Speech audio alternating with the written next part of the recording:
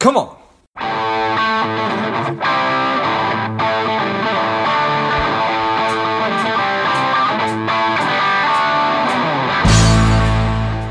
Quick ask before we get started. Today, I am working to help people lead happier and more contented lives. My part of that is money. So if you enjoyed today's episode, or if you've enjoyed past episodes, please take a minute and leave a quick review on iTunes. Subscribe. That helps the show climb up the rankings and helps more people find it. So thanks a lot. Ann, are you ready? I am ready. All right, I'm ready. The people are ready. Let's go. Welcome to Money Savage Engage. This is George Grombacher. Ann Espiritu is the Chief Outreach Officer of the Contentment Foundation, an organization which believes in a world where everyone has the tools to cultivate sustainable well-being from the inside out. I'm excited to have you on. And tell us a little bit about your personal life, some more about your work, and why you do what you do. Well, thank you so much, George, for having me. Let's see, how do I talk about my personal life? I guess I am a recovering human doing in transition towards becoming a full-fledged human being. Nice. I would consider myself an advocate and a practitioner of sustainable well-being. Not just at a physical level, but I would say across the full spectrum, emotional, mental, and energetic level. One of the things that I believe in is that suffering stems from the gap between who we truly are and who we pretend to be. So I've made it my life mission to help people find the courage to be their most authentic self. You could also say that I am an aspiring imperfectionist. I love the idea of just being my authentic self. In the last couple of years, I would say that I've been on a journey towards achieving greater consciousness and authentic living, because I know that it allows me to help propel humanity forward through this lens. In terms of my career, I've had a very successful 13-year run in corporate America, working for and also leading organizations for iconic brands like Google, Yahoo, and Oscar Health. And 2 years ago, I've made this transition and stepped into my journey of becoming, which again started 2 years ago when I left corporate America.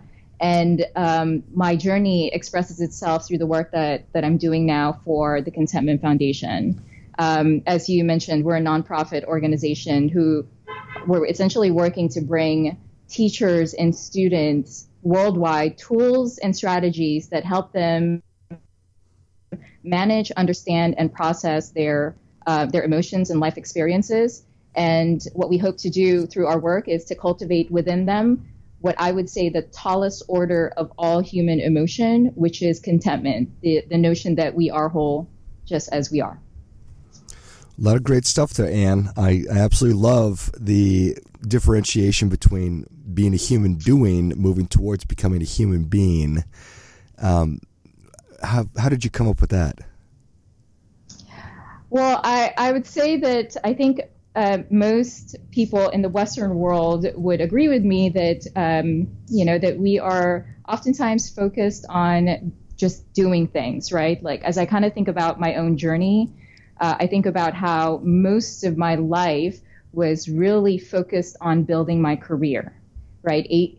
Probably about 80% of my existence revolved around building my career, climbing the ladder. And if I had a little bit of time, I would maybe hang out with my friends or even try to cultivate a sense of well-being. And now I'm kind of in this journey towards becoming a full-fledged human being where everything in my surroundings is interconnected, it's interrelated, and I am working towards deepening my sense of being, meaning the way that I see my life now is that everything is equal, that my well-being actually is important, because if I can focus on my well-being, I can show up well in my career, I can show up well in my communities, and really just the way that I show up in the world. So that's something that I'm striving towards and hope to be able to share with the rest of the world. Well, I think that's awesome. Was there, did a switch get flipped, or was this just a transformation or a change that you recognized that you wanted to make over a period of time? It was a little bit of a transition for me. I feel so. It's probably worth kind of sharing a little bit of background. I would say that I have a typical immigrant upbringing. I was born in the Philippines, and my mom, shipped us off to the U.S. when I was 11 years old. And so I was very much primed to follow strictly the playbook of the American dream. And I did that for many, many years, and really learned the language of conformity.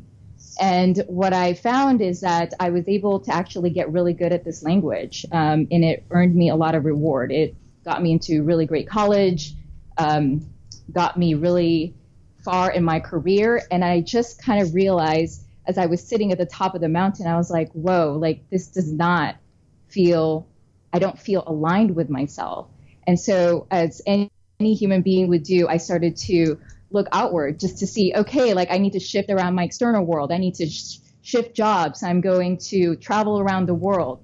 But what was really happening was that I was not aligned with who I truly was. I used my external world to distract myself from what was actually happening within myself. And I think that's what we do. We look in the external world to find validation and find happiness.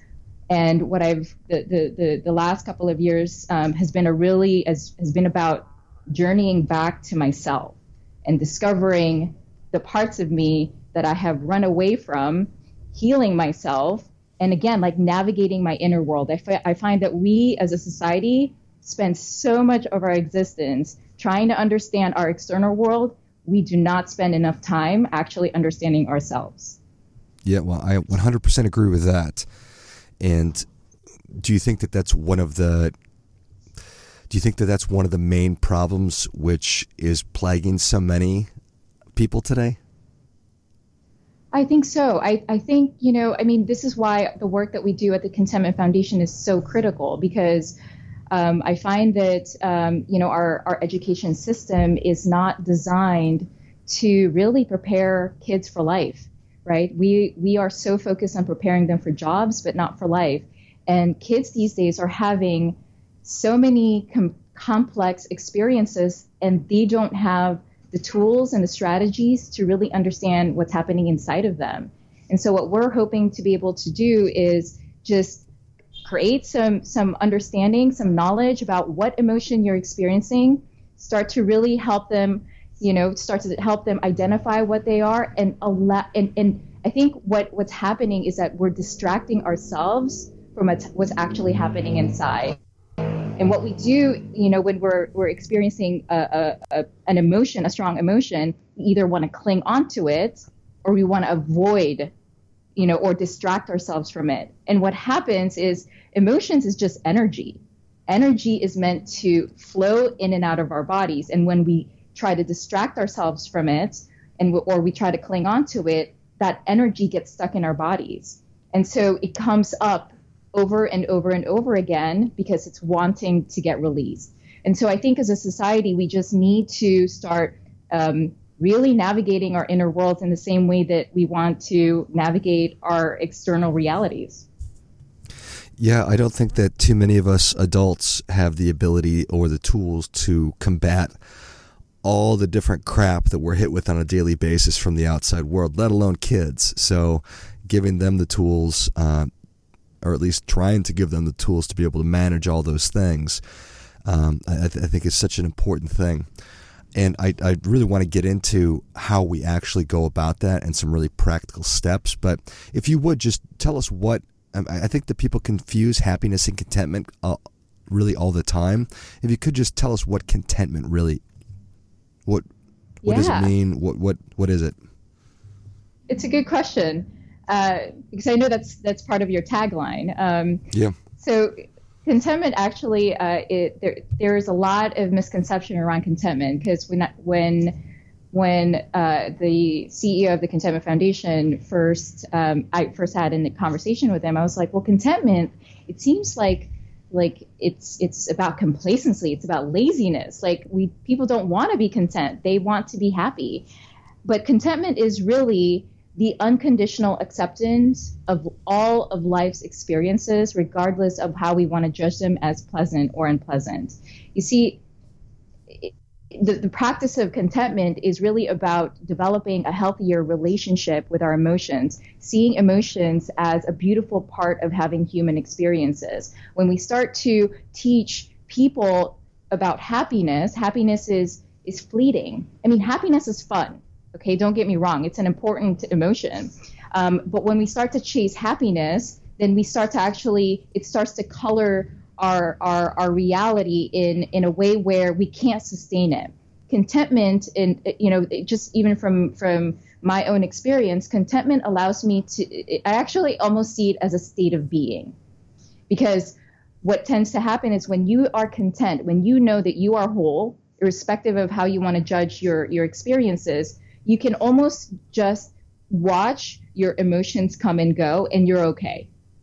Right? Like you feel this state of equanimity, if you will, because you know that whatever experience you're having, you are whole, irrespective of your external circumstances. What I see is that happiness is still anchored in grabbing this and having that influence or having power or resources or money. Contentment is, again, the unconditional acceptance of all of life's experiences, no matter how much we want to judge them.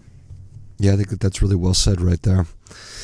And yes, I do think that people confuse and dismiss contentment as complacency, like you just said. So I appreciate you clarifying that a little bit. So and I just want to can I just share one thing about this? Because one thing that my CEO, Dr. Daniel Cordaro, is probably one of the leading experts on human emotion. He's done some of the most comprehensive studies that's ever been done on universal expressions. And him and his research team has really studied all human emotion. And what's actually really, really interesting is that when you look at what our ancient ancestors had to say about living a meaningful life, they actually rarely ever talk about the modern notion of happiness in terms of gaining what we want. The reality is that, what they were actually most focused on is this idea of contentment, the feeling that everything is perfect as it is right at this exact moment. And so it's interesting, how our times have really evolved. And, I don't really know exactly where, it happened in terms of the turn, but now happiness is like this most prized emotion. But actually, if you look at thousands of years of ancient traditions, contentment sits at the top of the hierarchy in terms of the emotion to strive towards. And it makes perfect sense, right? It's like, okay, yes, ice cream makes me happy. When I drop my ice cream cone on the ground, then I get sad. And those are fine emotions, but I don't want to live my entire life, chasing that happiness. Exactly right.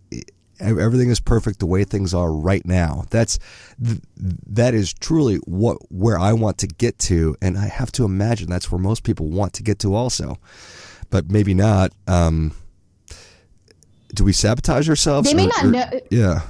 Yeah, they may not know that they want to go towards that because that's not what society is teaching us about emotions. And this is why, again, I keep going back to, to my life's mission is to really help people navigate their inner worlds, right? Like to actually start to see their emotions as part of just simply having human experiences, that every emotion is important and that it actually holds wisdom.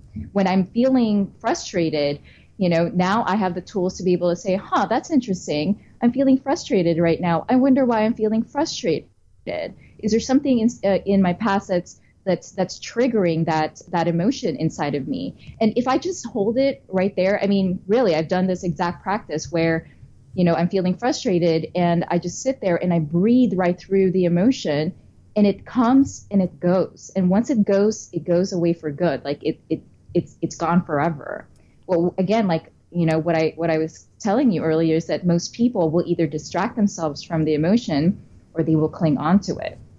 And so, it's the practice of contentment is such that you just have appreciation for all emotions as being part of having human experiences. And I find that when people have these tools of really understanding their emotions and what's actually happening inside of them, that they can actually see the world much more objectively. They can show up for people much more objectively. They're not trying to control the other person, because again, when we're dealing with people are just mirrors of what's actually happening inside of us. We still have the authority and the accountability over the way that we feel. When we start to point the finger at the other person for, say, triggering an emotion inside of us, what I like to say is, bring that finger back towards you and ask yourself, why am I feeling this emotion? So you start to come from an empowered place as opposed to falling victim of the situation and worse of how another person is feeling about you. Got it. So it's not getting mad at myself because I'm feeling this way. It's not patting myself on the back because I'm feeling a certain way. It's, okay, let me take a step back. I am feeling this way. Where is that coming from? Are there some examples that you think would be common? I mean, as I was starting my journey, I was encountering triggers. And when I say triggers, I really mean is, like triggers can happen on any given day, right? When somebody, cuts you off on the freeway, then you start to experience an emotion. Or you see a red car and your ex-girlfriend, who cheated on you had a red car. And so you start to experience those emotions. I mean, these are our body's way, and this is what I believe anyway, and my experience. These triggers are powerful because it's our body's way of telling us, hey, George, hey, Anne, there's something inside of you that you're keeping that's no longer serving you. Let's take a look at it and let's examine it and see how we can actually heal it. And when we start to understand where that emotion stems from or rooted from, and typically, some of the bigger triggers actually happen because something transpired in our childhood. When we're able to actually go back in time and understand what we are telling ourselves about a particular event, because remember, memories are not actually truth per se. It's just a perception of or a story that we are telling ourselves about a particular event. And what happens is when you start to rewrite that story about what you are saying to yourself about that event, it expresses itself in your current reality. And what it does is it actually allows you to heal it. So our body is intelligent. There's ways that it communicates to us so that we can facilitate our own healing. Triggers are not there to harm us or to make things inconvenient. Triggers, for me, is actually a really powerful way that our bodies are communicating to us and telling us, hey, there's something here that we should heal. They can be viewed as being a teacher, right? Absolutely. That's correct. That's correct. So here I'm in the same situation I find myself in quite a bit. I'm frustrated. I find myself wanting something that's different or what I perceive to be better than I have. And through the process of examining that emotion, I'm going to alleviate that and feel those yearnings less. It's all about, okay, so I'll give you a little bit of a formula that I have around transformative change. I call it the 5 C's. Transformative change means that, so say you're experiencing a trigger, and I'll say that this is inspired by research that suggests that by the age of 35, we are operating on default 90% of the time. Okay, by the age of 35, we are actually operating on default. That means that we are caught in unconscious behaviors, thoughts, patterns. And so the idea is that we have to bring ourselves into the seat of our consciousness every time we are experiencing a trigger, because typically when a trigger comes, you are already immediately predisposed to operate through the lens of an unconscious pattern, right? So we have to bring ourselves to our seat of consciousness. Then the next C is choice. We actually have to make a choice in terms of stopping ourselves from experience or from going through that experience in an unconscious way. Okay, so consciousness, choice, then curiosity. Now you understand that there's something else that you can do beyond your default setting. Curiosity will allow you to start looking into what other ways that you can actually behave in this manner. Then you go to curiosity. Sorry, I said curiosity already. Curiosity and courage. Courage is the fourth C, so that you can actually find the courage to do something completely different. And then finally is consistency. If you do that consistently, then that's when you actually start to experience transformative change. I know that's a mouthful, but again, the five C's is consciousness. I'm going to repeat it again. Consciousness, choice, curiosity, courage, and consistency. I love it. I think that's a great system for recognizing and starting to change behaviors. I love it.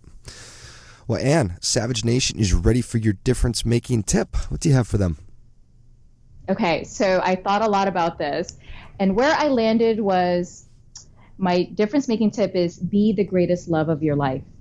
I think oftentimes we pour love onto others and pour love onto our jobs and careers and all that stuff, but actually Mahatma Gandhi said it best, right? Be the change that you want to see in the world. And so it starts with loving ourselves first. Well, that is great stuff. That definitely gets it. Come on. And thank you so much for coming on all the way from Bali today. Where can Savage Nation learn more about you? Please visit us at www.contentment.org. And you can also find me on Facebook and Instagram, Ann_Espiritu. Perfect. Well, Savage Nation, if you enjoyed this as much as I did, show Ann your appreciation and share today's show with a friend who also appreciates good ideas. Go to contentment.org, and you can find Ann on Facebook and Instagram. Were those two places right, Ann? Facebook and Instagram? Yes, that's right. That's right. Perfect. Well, thank you again. Thank you, George, for having me. And this was fun. Yeah, it was for sure. And until next time, keep fighting the good fight because we are all in this together.